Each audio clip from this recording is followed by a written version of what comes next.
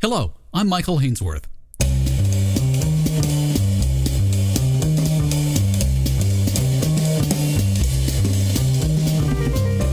We're seeing a light at the end of the coronavirus tunnel, but whether it's daylight or the oncoming freight train carrying the Delta variant remains to be seen. But for Dallas Fed President and CEO Robert Kaplan, his eyes are focused on the numbers. As the FOMC moves to wind down $100 billion in monthly asset purchases, it's not making what's typically the next move, raising interest rates to tame inflation. The core rate in the U.S. is above the 2% target at 3.6%, and the figure is even higher for the Fed's favorite metric, the PCE index. So why hold off? My first question for one of the most influential members of the 18-person committee was a loaded one. How do we normalize central bank policy without crashing the North American economy? I think we need to take this in pieces. Yes. The first order business, from my point of view, is to look at our asset purchases. We're buying $80 billion of treasuries and $40 billion of mortgage-backed securities every month. If you roll back even further to the spring of 2020, obviously there were a whole range of emergency programs put in place, so-called 13-3 programs, that helped to backstop market functioning in a range of markets. Those and related programs, including the PPP program and others, have lapsed, but we're still left with the purchases. And for me, the first order of business is to make decisions on adjusting those purchases and beginning to wind down those purchases. I think the decisions on the Fed funds rate are not today's decisions. Those are decisions for down the road as we head into 2022 based on how the economy unfolds. Well, let's talk about the projections for how the economy would unfold. How does the Fed even establish a projection for when we're coming out on the other side of COVID-19? We do a number of things. And here at the Dallas Fed, we do a number of things, starting with, we talk to infectious disease experts, epidemiologists, and others to try to get a sense of efficacy of the vaccines, how effective are the vaccines against getting COVID versus hospitalizations and death. Starting with that, we then look at what's going on with the economy and how we think it's likely to unfold. And based on all that, we come up with an economic projection for this year and next year, and we do that regularly at the Dallas Fed, and we revise it. Our most recent public forecast for 2021 is 6.5% GDP growth, with an unemployment rate drifting down to approaching 4.5%, and a headline PCE inflation reading of a little bit below 4% for this year. And for next year, we believe our best judgment for growth is in the neighborhood of 2.5% to 3%, continued improvement in the unemployment rate. And we think inflation will remain elevated, and some of the inflation pressures will broaden, but likely headline inflation will be in the neighborhood of 2.5% with risk to the upside. So that's our base case, and we're constantly monitoring the economy, the status of the virus, tools to combat the virus, and with that we keep updating our forecasts. And so, for example, we've got a resurgence in the virus going on in the United States, as well as other parts of the world. And, what I've said publicly is through all our work with contacts, high-frequency data, real-time surveys, our sense is we may likely see some near-term weakness. Would not surprise us. I'd even think it's probable you'll see that. You may see some slowing in the matching of workers to open jobs in the month of August. But I've also said there's nothing in that near-term weakness that will fundamentally change my medium-term outlook. But we'll keep monitoring the economy to keep test and retesting those assumptions. the assumptions that you have already made, does the rise of the Delta variant put these calls at risk? I think anytime you've got a dynamic virus like this, and the efficacy of vaccines is, that status of that is changing on a daily or weekly basis. I think the way we approach that here is just keep going back and test and retesting our assumptions and understand what's going on with the virus, talk to experts, and realizing this is an unpredictable situation. There's no textbook for this. And I think it pays just to acknowledge that there's some uncertainty. The other thing we're learning is the economy and the population, businesses, consumers are increasingly adapting to the reality that COVID is going to be with us for an extended period of time. It's not going to be a neat and clean straight line. It's going to be fits and starts. And I think what we're seeing is businesses and consumers are starting to accept that reality and adapt to it and go on about their lives. And so that's also part of our process here to understand that evolution. So with core inflation in the U.S. at about 3.6% in July, the PCE at 4.2%, is this uncertainty about where we go from here the reason why we're getting indications from the Fed that it's going to be a case of taper the bond buying program and then hold off on raising interest rates after tapering the asset buying? Yeah. So for me, from a risk management point of view, I believe that I'll start with the purchases and then I'll talk about the Fed funds rate. I believe that these purchases were well suited to the environment in 2020, early 21, before we had vaccines. These purchases are designed to stimulate demand, much better suited to stimulating demand. But everything we're seeing is, while not perfect, we've got strong demand. Our issues are matching supply with demand. And so I think these purchases are not as effective or appropriate as they were, and they're creating some side effects. Excess risk-taking, credit markets, you have unusually historically tight spreads, high yield credits actually at negative real rates. And the housing market is historically elevated, and that is beginning and will in the future translate into higher rents, which will be particularly challenging for low, moderate income communities to absorb.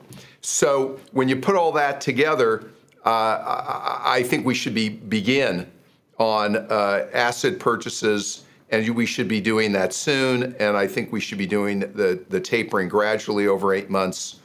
And I think we'd be much healthier and better off down the road if we do that.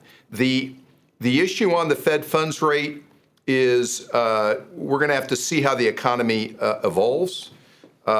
I'm mindful of the fact that monetary policy acts with a lag, meaning it doesn't. If you change monetary policy and its stance, may not affect near-term conditions. It's more likely to take some time.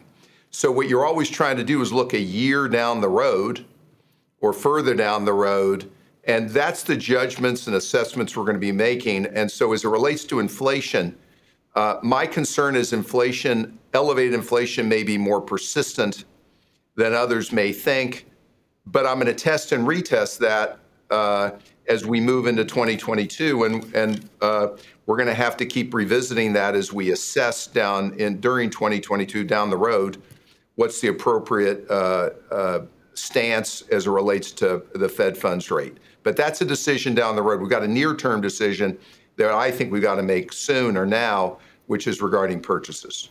You touched on the housing market, and here in Canada, that's certainly a topic of dinner time conversation, as well as conversations happening at the Bank of Canada, I can imagine, with these historically low interest rates and the fact that we didn't see a taper tantrum in the U.S. when the Fed talked about pulling back on asset purchases but not raising interest rates. How do you take the housing market and the remarkable growth we've seen in it, even through the pandemic, into consideration when trying to establish the appropriate point to raise rates? Well, I won't even speculate right now. Because everybody else is doing that for you. I think it's healthier, and I think it's wise to divorce decisions on asset purchases from rates. They have different timetables. The asset purchase decision is now, near term. The rates decision is as we head into 2022, and I'd rather separate them. And so it's important. You mentioned the market reaction, our communication. I think we're well served to separate those two processes and make that clear. As it relates to housing, though, I do think these asset purchases are not, let's put it at a minimum, are not necessary for the housing market. The housing market doesn't need any further monetary policy support. Let's put it that way. And so I think it's clear to me we should wean off that. The Fed funds rate, the dynamic on how that affects the housing market is a little less clear. You know, when you're buying $80 billion of treasuries and $40 billion of mortgage-backed securities every month, it's pretty clear how that's affecting the yield curve and mortgage rates, and a little more direct on the housing market. The Fed funds rate, maybe that analysis for me is a little more complicated, how it affects the housing market.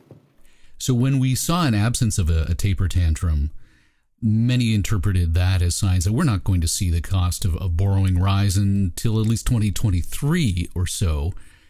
Does that seem like an accurate reaction? Well, there's a couple of things going on in the background. One is we've got aging populations around the world, including in the United States and certainly in North America. And so there's a strong bid for the Treasury curve. You got a lot of retirement money that needs to be invested in fixed income, and there's a strong bid for the Treasury curve. And there's a strong bid, it's a global bid for the Treasury curve. So we're learning that. Number two, if you look out over the horizon, and I mean out beyond 2023, we're between now and then we're trending. We're going to trend back down to, trend growth. Okay, we're going to move toward trend growth. And what I mean by that, we know globally and in the United States, workforce growth is decelerating. We have an aging society. GDP growth is made up of growth in the workforce plus growth in productivity. We know workforce growth is decelerating. Okay, and we've had 3 million retirements, by the way, since February of 2020. We're seeing that deceleration right now. And then the question is, will productivity growth pick up to help offset that deceleration? And the jury's out. But the point is, as it relates to bond yields, the number one determinant of bond yields is prospects for future growth. And I can tell you, prospects for future growth are sluggish over the horizon because of decelerating workforce growth. So I think that's a factor you're also seeing reflected in the bond markets. It helps explain why rates are surprisingly low, and they've been lower than we've been used to historically. And I think in the future, they may be lower than people might expect because of decelerating rates of workforce growth and therefore sluggish prospects for GDP growth, unless we get a burst of productivity growth that helps offset that. What would trigger a burst in productivity growth?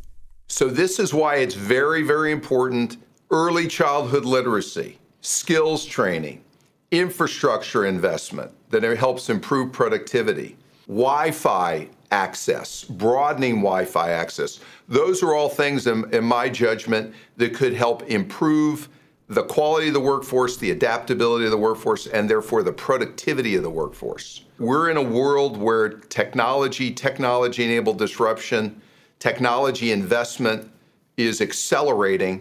And I think we've been maybe a little too slow, in my opinion, to invest more in the quality of our human capital, particularly the 46 million workers in the United States that have a high school education or less, and the future generations of these fast-growing demographic groups that seem to be lagging in early childhood literacy, math, science, and reading skills. We need to beef that up. I think that's a high return investment that we should be making that should help lead to higher productivity. Well, then let's talk a little bit about monetary versus fiscal stimulus. You touched on the idea that if we had a big productivity boost, that could come in the form of things like infrastructure programs. And we've got the Biden administration's $1.3 trillion infrastructure program. Is this the necessary boost? Is it sufficient, or is more required on Capitol Hill? I won't get into, nor should I, the specifics of any specific legislation, because as a central banker, that's a little bit veering out of my lane, other than I'll say the following. Investment in, if they're well done, roads, bridges, Wi-Fi access, other infrastructure that helps improve productivity, I view that as different than government spending that stimulates current consumption. Government spending that stimulates current consumption gives you a boost, and then it fades, and you go right back down to trend growth. Whereas infrastructure investing, if it's well done and well targeted, should be a 20, 30-year return investment that will pay off over a long period of time and should help produce higher productivity. So I'm supportive conceptually. I would also say a lot of the infrastructure investment that needs to be made, particularly education, early childhood literacy, and skills training, can be done without government money, can be done public-private partnerships with local businesses. And I think there's a role for that also, in addition to what the government might do. You've hinted at the skills gap within the employment market. And with this new framework that's followed a near 20-month review that recommends flexibility on the 2% interest rate target, it sounds like what we're hearing is that we'll pull back on the asset buying, but we're not going to start raising interest rates right away, as we've often seen in the past, because we've got a bit of the disconnect. What are the risks, though, of a central bank willing to overshoot on inflation targets coming out on the other side of any given crisis? Let me put the new framework in context, which we adopted at the end of last summer, which I support. What it says is we're going to be less preemptive in the past in terms of raising rates to anticipate inflation. Okay, and we've been through 10 years plus or minus where, despite a very tight labor force, we did not see inflationary pressures. And I think we conclude in hindsight, maybe we had more latitude to not be as preemptive. Having said that, even though we say we'll allow inflation to run moderately above 2% for some time, the framework still is clear that we are committed to anchoring inflation at 2%, averaging 2%, and that means we need to anchor inflation expectations at 2%. So on the one hand, you don't want to be too preemptive. On the other hand, you don't want to be so reactive as to be late. And that's the balance that we're going to have to find. I think it starts with weaning off the purchases. I think that's a first step. But I will tell you that there will be a point at which we're going to have to see how these inflationary pressures unfold. We are going to have to approach the Fed funds rate and Fed funds policy with a view, and I certainly will, that we are committed to averaging inflation at 2%. And I will reiterate also, inclusive growth, inclusive prosperity means not just full employment, but it means price stability. Price stability affects low, moderate income communities disproportionately. And I take the dual aspect of our dual mandate very seriously. And I don't think there's anything in the framework for me that changes that. So it's still your call that it's 2023 before we see the cost of borrowing go up?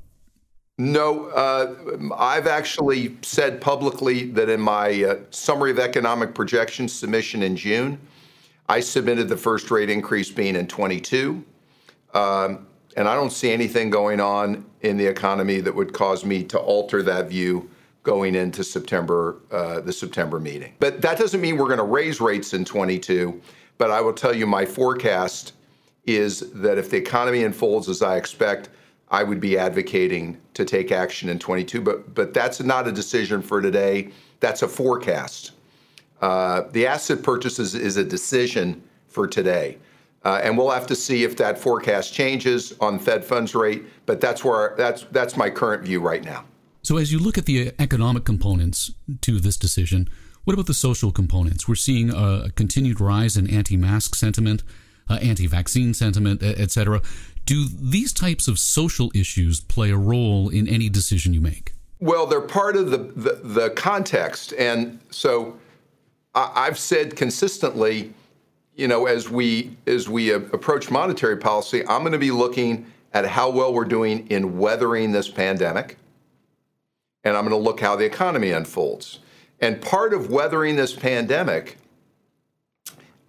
increasingly, it's clear we've got to use all the tools at our disposal, in my opinion, to fight this battle.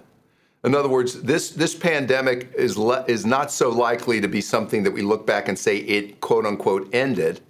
It's going to be, COVID could be with us for an extended period of time or years.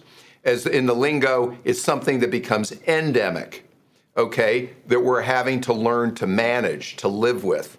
And part of learning to live with it is vaccinations, using masks, testing where appropriate to monitor the spread of the virus. There's a whole range of actions that we can take and tools we have to fight this battle. And certainly my view is I want to see the economy recover. I want to see us get toward full employment and price stability. And using those tools are central. And so, yeah, I know there's some political sensitivity about some of these actions and others, but I think this is one of those cases where what each of us do individually affects the whole. This is not a case where I'll make my own personal decision and it doesn't affect anybody else. What we're learning in this is what each of us do affects all of us. And I think we need to fight this battle with that in mind. How do we factor endemics into economics? What we're seeing is every successive wave of the virus, the economic impact seems to be moderating, meaning businesses are learning how to adapt. Consumers are learning to adapt. And we have more tools at our disposal. We have now vaccinations. We now have booster shots. We have one of the vaccines just got FDA approved. We have masks. We have more sophisticated testing. What we're seeing is consumers and businesses are using all those tools to increasingly learn to live, not perfectly, but to learn to live and adapt to this virus. And that dynamic is what we're monitoring very carefully here at the Dallas Fed. And how have you been personally learning to weather this pandemic? Well, I have two small children. They're in school. I see how important in their school it is to use the masks. They can't get vaccinated. They're too young. But masks allows them to go to school every day and stay in school. The fact that their teachers are vaccinated also improves the likelihood they can stay in school in person. It makes it possible for me and to go to work so that I know, because I know my kids are in school. And so I see firsthand how all these factors and adapting are helping us, move forward in our lives and in the economy. And then I walk around every night, every day. I talk to everybody. I walk into a restaurant. I talk to the maitre d'. I go into stores. I go to the mall. I drive my car when I get just to see what's going on, and again to watch this dynamic. But yes, each of us individually is living through it ourselves, and but increasingly, I'm also increasingly aware. Again, I'd say it again, of how the actions each of us take individually are not just about ourselves, our individual health. They affect the community. And I think that is increasingly clear. My daughter is 15 and is largely self-sufficient in high school. I wouldn't want to give a parent of small children the kind of troubles that we see. Man, oh man, I wouldn't give those troubles to a monkey on a rock. Listen, the kids... My kid, what I've seen, these kids and their classmates are highly adaptable, It doesn't seem to faze them to wear a mask. I've heard people comment, "Oh, the negative impact of wearing." I don't see it. They're more resilient than I am. That's for sure. And they're adapting to this and going about their business. But I do see it's very important to them that they're in school in person. And if we can, any tool we can use to help make that happen is to the good. Robert, thank you very much for your time and insight today. Thank you. Great to talk with you. Robert Kaplan is the president and CEO of the Federal Reserve Bank of Dallas.